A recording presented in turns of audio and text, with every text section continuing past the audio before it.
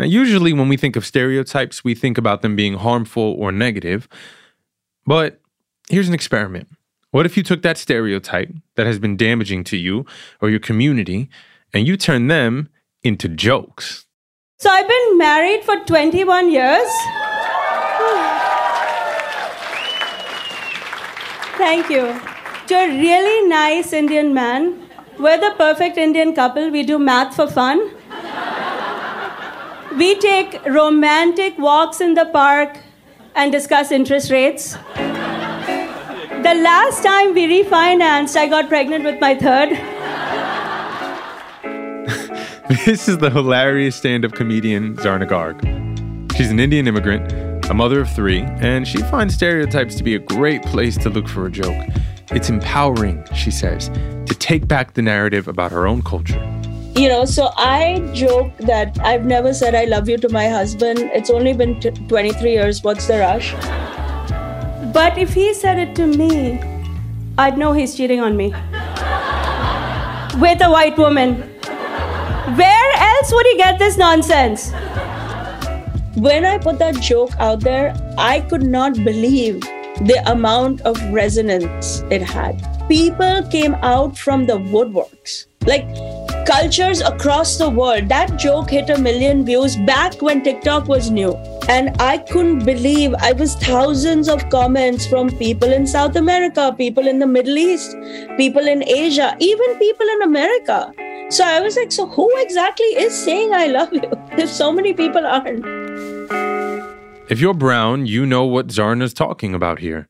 Brown folks just don't say I love you to each other the way that white folks do. We nod, we gesture to one another, but we rarely say those 3 words. Zarna's comedy does this so well. It speaks directly to all those brown cultures across the world who get it. She helps us feel seen.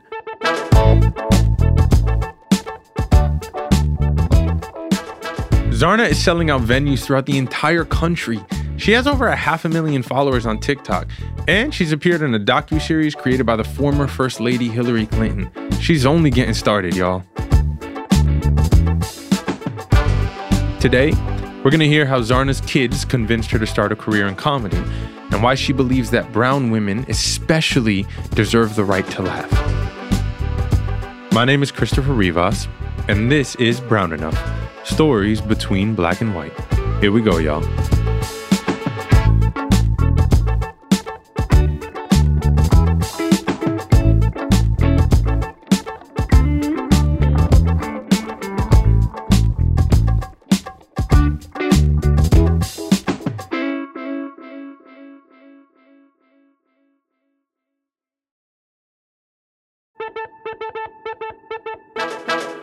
I first discovered Zarna when I was scrolling up and down looking at TikTok videos.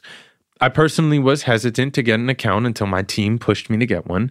In fact, please go follow me right after this episode at Christopher with 2_ Rivas. Again, that's Christopher with 2_ Rivas. I got way less followers than Zarna, and I could really use your help. But now that I am on TikTok, I've been having so much fun watching Zarna's videos. No one is safe. Her husband, her mother-in-law, not even her children when it comes to making jokes.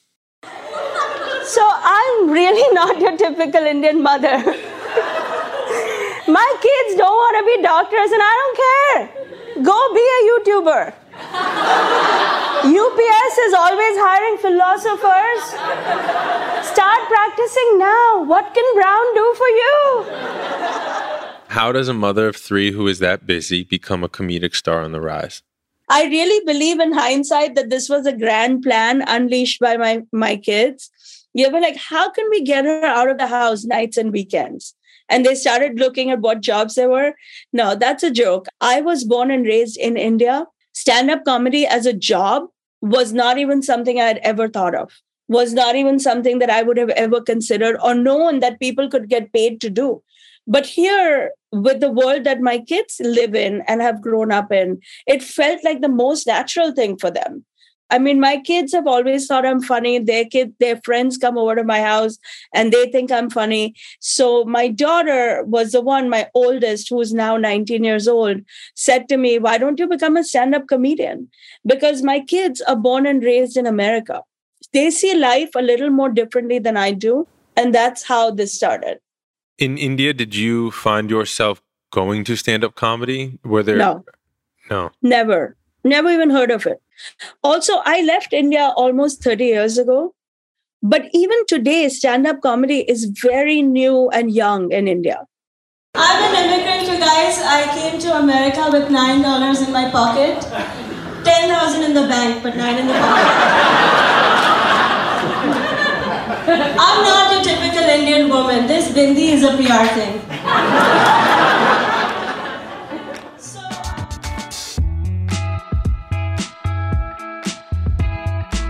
Growing up, it was typical in her culture for women to get married pretty young, have children, and stay home to care for them, but Zarna always challenged the norm.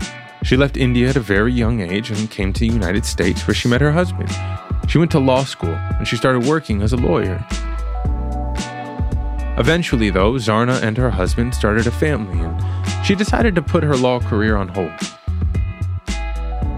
Being a mother and an immigrant mother in America where I have almost no family in America at all and no one in New York.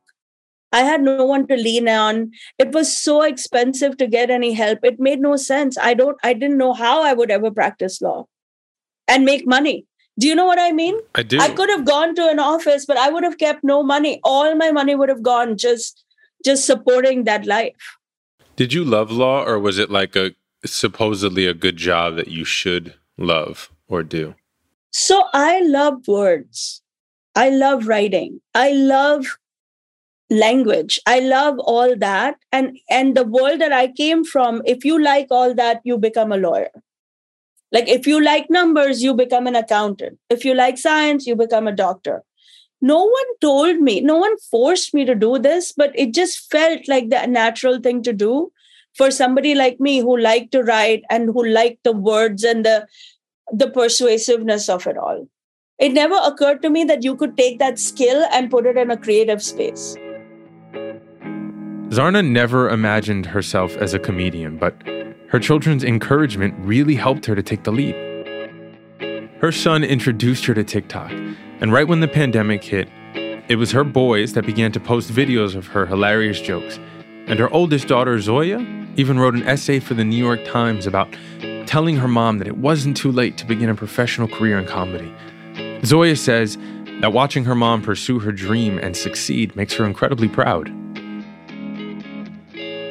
So I was dying as a stay-at-home mom. I'm going to be honest with you. Like I was dying under this idea that my only job and purpose would be to change the diapers and to puree carrots and go to a soccer game. As I loved all of it. So it's not that I didn't love it.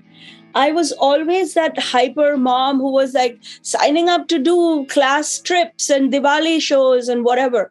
But it just felt like this can't be it. This can't be all there is. You know, I came to America in difficult circumstances. I fought a lot to get an education and to find myself in a life where I was using none of it, where I felt like I was starved for adult interaction, like to have like a conversation about what's happening in the world. My friends who knew me when I was a stay-at-home mom often told me that I was like a caged tiger. Like I was just dying inside somewhere. And this is not a knock on any stay-at-home mom because I was there for 16 years. Believe me, it is the hardest job ever. I believe that. Yeah. So I have a lot of respect. It's not a knock on them today. But I knew that for me, there had to be more. There had to be more. And I wanted to make money. I mean, I'm an immigrant in America. You know, I come from a world where your kids take care of you. Mm-hmm. But I don't live in that world now. You can't say that in America. In America, you cannot expect your kids to take care of you. So I was also scared. I was like, how am I going to age in this country? I need to make money. You know, it's expensive. It's like the fear of it all was really weighing on me when I started to think, I need to do something. What am I going to do? My pops always tells me, you know, live your life now because when you have kids, you can't do it. Like things change. Things really change. He's pretty adamant about that. But in watching your experience, story, journey, it's like maybe things do change, but they can change again. Have you had people come up to you and be like, this is super inspiring? It doesn't have to be comedy related, just like, you know what, I can go after this. All the time. I mean, people reach out to me all the time. They feel inspired.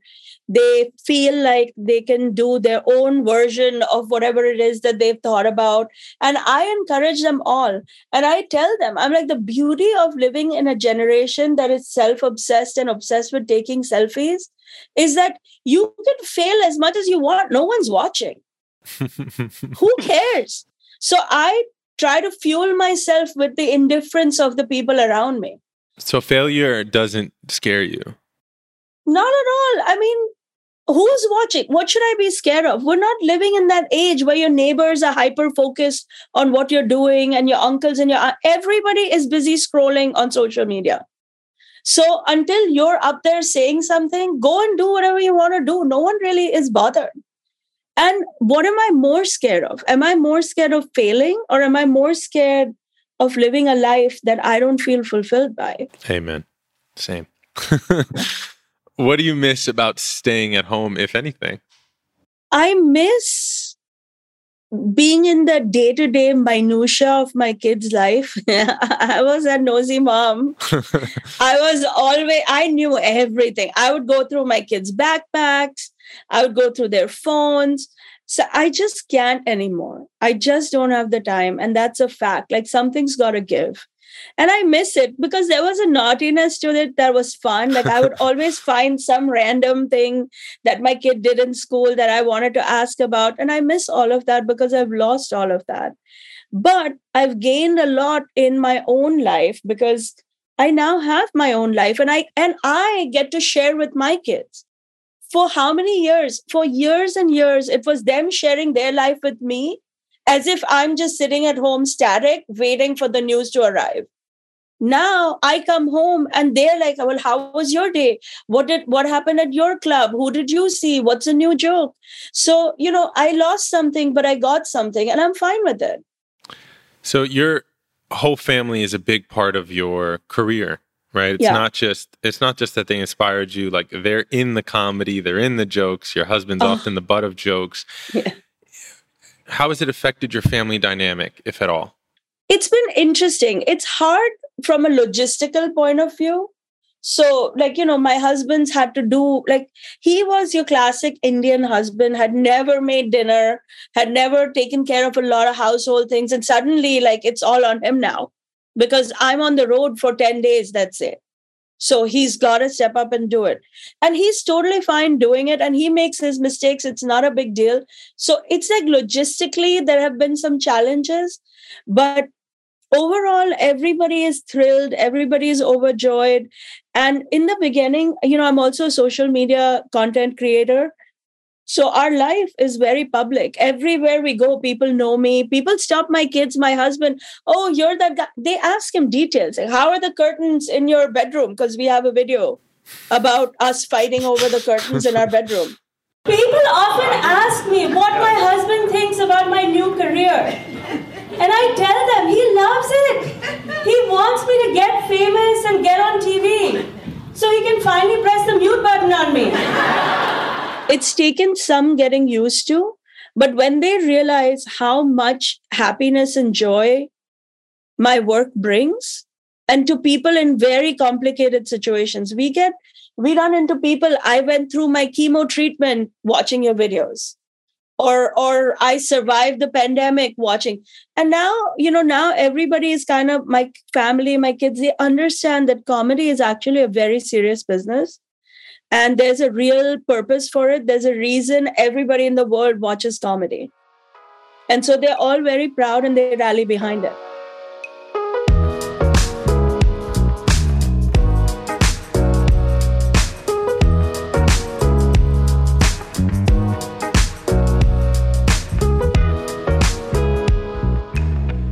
What was your first stand-up in front of an audience? Was it an open mic? How did it go? Yeah. So my daughter made me go to an open mic. She's like, I started looking when I realized, okay, I'm going to give this a shot. I started looking at what my options were, and doing an open mic in Manhattan was something a friend recommended. I didn't know what an open mic was. I thought I'm going to go check a box, come home and tell my kids, you wanted me to do it. I did it. And then that's it. That's the end of it. That I'll never do anything like this again. And I got there. Luckily for me, that open mic was run by a woman who herself was a mother and a mother of 3 kids. So I think she gave me the courage to go on stage and talk about my life. I didn't even know what I was going to do. I said, I'm here because my kids made me come here, but I don't know what I'm going to do.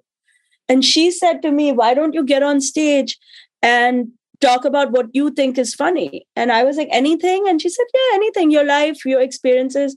So I got on stage, and the first words out of my mouth when I looked around, I was like, white people do this? Like, this is a job? Like, you can get paid to do this? And then I just unleashed my mother-in-law. I was like, let me tell you about my mother-in-law. And I just unleashed entirely everything that came to my mind. But speaking of bitches, my mother-in-law.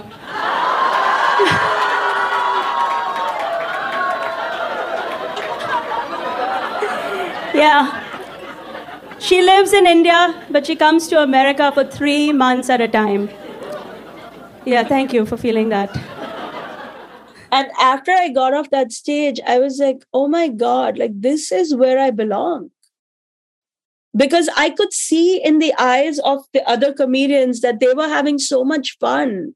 And I was having fun telling the story. And there was an instant chemistry and connect that I can't even explain.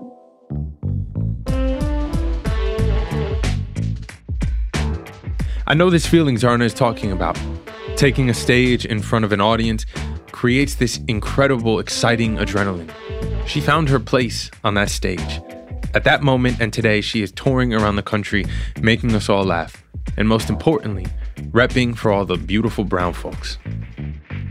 All right, we're going to take a quick break. And when we come back, Zarna's going to tell us about the pushback she receives from donkeys. You remember that term? We learned it a couple episodes back with my friend Kyla Pratt. It's another word for naysayers or haters or internet trolls. And Zarna's got a special way of dealing with them. Stick around, y'all.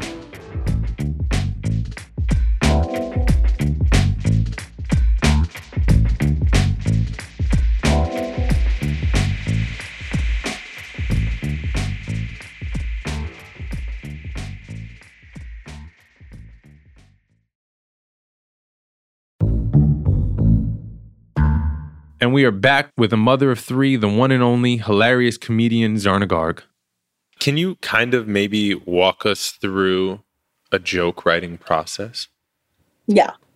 So most of my jokes are rooted in my own real life. So my husband and I, for example, we met 25 years ago online.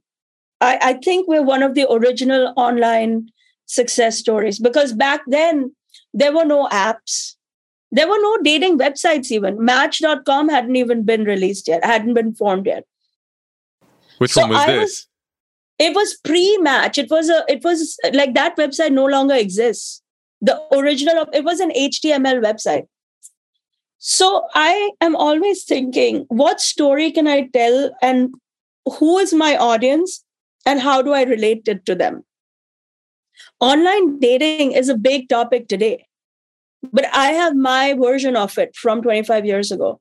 So I then sat down to write exactly how it happened first for me. Like, what are all the truths of my online dating experience? And then I start to extract, okay, this part is funny because would it be done that way? Then I try to take parts out of it that I think are interesting.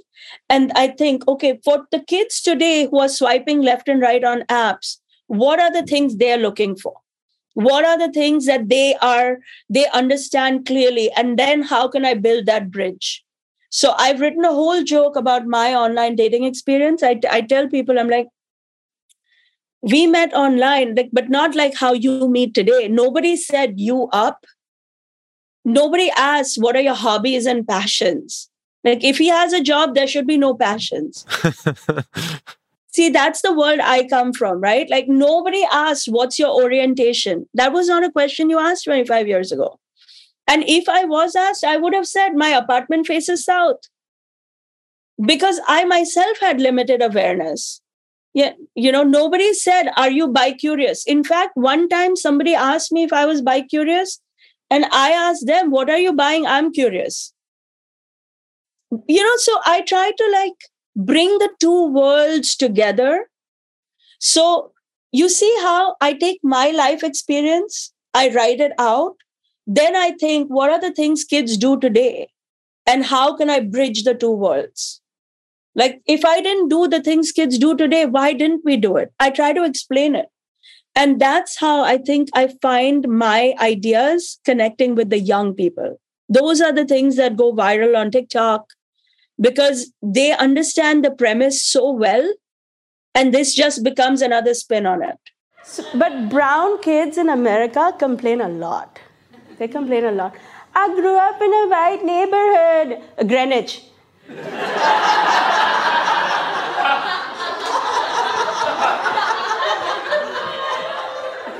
I didn't belong. She was mean to me. You know where I grew up? In India. With Indian people. I wish I had white bullies. Earlier you said, I love words. I said, Yeah. why law? You said, I love words. Comedy is words at its finest. It's finding the right formula, the right arrangement. What is your relationship to loving words and your comedy style? Oh my God, it is everything. I'm so proud of how I write, and I'm neurotic to the point of insanity that the words have to be just right, that the joke has to convey what I want it to convey. I'm a clean comedian, so I can't lean on curse words to make things funny. And that I took upon as a challenge for myself. I was like, if I'm going to do it, I'm going to do it in a way that I respect it. It's the kind of comedy I would watch. I'm also very passionate about creating multi-generational experiences because, as brown people, we are used to doing a lot of things with our families. But here in America, I find that there are not that many family experiences. Like, the kids watch their sports, the parents watch their things. Even TV is now completely fractured because everybody's watching on their device. I come from a world where we used to sit together and watch TV. That doesn't happen anymore. So I kind of have taken it upon myself that my comedy should be multi-generational. If you come to any one of my shows, it's packed with 2-3 generations together. That's beautiful. And I fight with clubs to let kids in. Because, comedy clubs traditionally don't allow kids and they don't like having kids in because they want to sell the alcohol. But I'm a mom. I don't care about the alcohol sales. I want the kids, the teens with their grandparents and their parents and everybody laughing at the joke together. So writing a joke well and writing it that hits those targets and those demographics is critical. And I'm absolutely neurotically possessed with doing it right.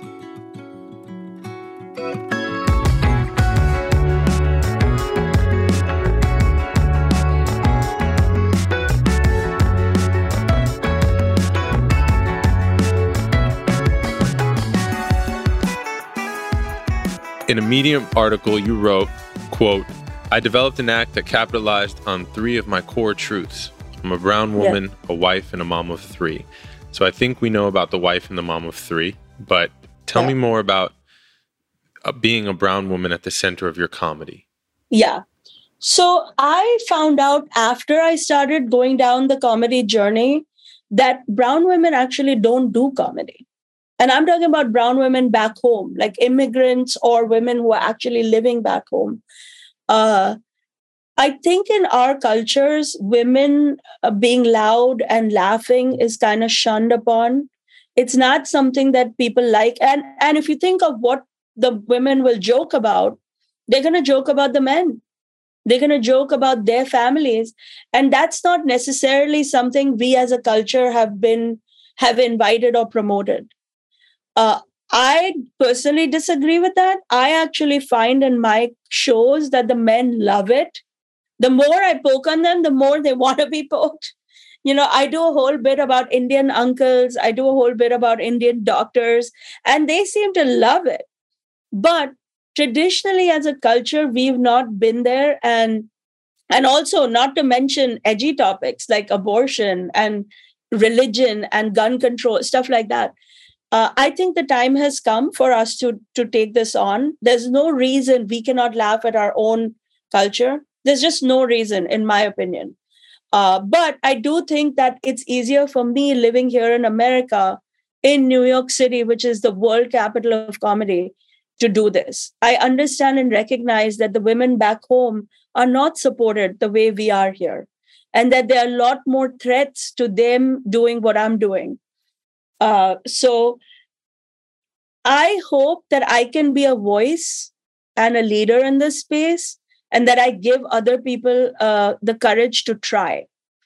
Because I do believe that we deserve to laugh, especially brown women. We have the right to laugh. And it needs to come out from behind closed doors. Brown women are very funny and have a lot of fun, but a lot of it is done in secret, as if it's a crime being committed. I do believe you are giving voice, inspiring, motivating, opening doors. And I know you've gotten a lot of love. I'm curious on pushback. Yeah. Has that arrived? Of course. Of course. I have trolls all over the place. They threaten me. They call me names. They say all kinds of rubbish things about me. And and when they run out of things to say about me, they pick on my appearance. I'm too fat. Who do I think I am? Of course they do. But, I like to say I've been dodging cancel culture since birth. That's a brown woman's life. Everybody tries to pigeonhole you into their version of what they think you should be doing. So I just don't get bothered by it at all. I feel like I'm in great company. If you consider all the people who are being trolled right now, yeah, go ahead and troll me. You know what I mean? Is it mainly men, or is it No, women? it's women too. It's women. It's a lot of young girls too. Because see, if you live in that world, you've been brainwashed into believing that's the right way to be. They don't even know they have this freedom. So they think that they are defending their culture. And that's okay. I respect their opinion about their life, but I don't let it influence what I'm going to do with mine. You mentioned clean comedy earlier. Yeah. Meanwhile, your jokes do run the gamut of, politics, religion, designer purses, your mother-in-law. But there are limits. So what is that line of limits? What is clean comedy to you? So I think that the censorship rules and the ratings are a little outdated. As a mother, I can tell anybody who cares. All those things are outdated. Kids today are hyper aware of what's happening in the world. They're all on YouTube. They're all on their apps and whatever. So they know. So my idea of clean comedy is removing gratuitous curse words and things that actually networks just cannot air. But other than that, I talk about, my 10-year-old has an opinion on guns in school. My 10-year-old goes through gun safety in school. So I'm going to talk about it because it relates to his life. And it's clean, in my opinion, because I'm making light of a very serious topic, but I'm also shedding light on it. I'm bringing the younger generation in to think about it differently. So when I say I'm a clean comic, it's something that every network all over the world can air and people can watch with their families without feeling embarrassed. So I make jokes about abortion, but it's done in such a way that you could sit with your grandma and your daughter and all of you will get it and laugh at it and enjoy it. You mentioned brown women need to know they have the right to laugh. It's something Yes. you also mentioned in a lot of interviews. Can you just give me a little more on what that means to you and why it's so important? Yeah. I think that brown women have been conditioned to believe, and we've been conditioned to serve the men. That's how our cultures have traditionally operated. Oh, my husband has a job. Even if the women are working, it's like the husband's job is more important. My father, everything he thinks is important. If he wants to eat, like the food needs to be ready now, and you should be standing there with it. So when you're coming from that culture, how do you dare to make a joke about the men? How do you dare to make a joke about things that they have decided or they have played a real role in? The patriarchy is not a joke. It's a real thing. I mean, I myself was thrown out of my house at 15 because I didn't listen to my dad. Literally, he said, if you don't want to listen to me, you can't live here anymore.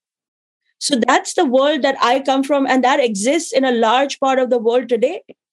So I like to now remind brown women that when you are not making those jokes and when you are suppressing your feelings, what you're truly suppressing is your right to laugh. If you consider humor in America and in the Western world, a lot of the jokes go both ways. It's not just men joking about the women. Why is that okay then? Then put an end to that. You know what I mean? It has been lopsided for so long that we have forgotten we have a right to laugh too.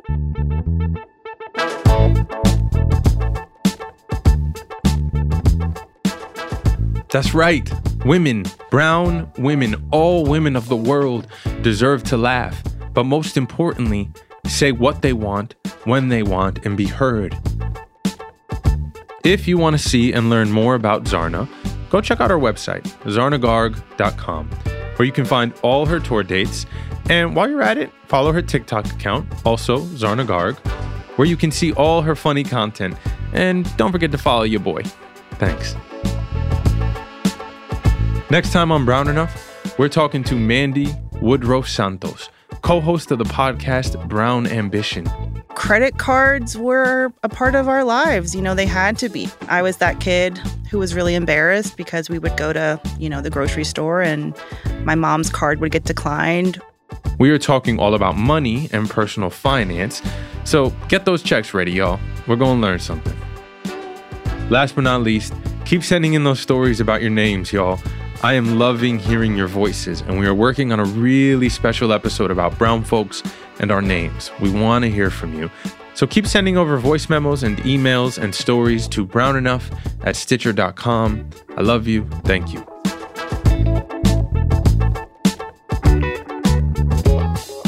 Brown Enough is a production of Stitcher. It's created and hosted by me, Christopher Rivas, and I'm also an executive producer. Our team includes producer Manolo Morales, senior producer Abigail Keel, technical director Casey Holford, production assistant Gabrielle Gladney, and executive producer Camille Stanley. Original music by Casey Holford. Workhouse Media is a contributing producer to this podcast. Carlos E. Hernandez of Ikigai Management is also an executive producer of Brown Enough. And don't forget to subscribe, y'all, or follow Brown Enough so you never miss an episode. And if you got a minute, leave us a review. A nice one. It goes a long way. Thanks.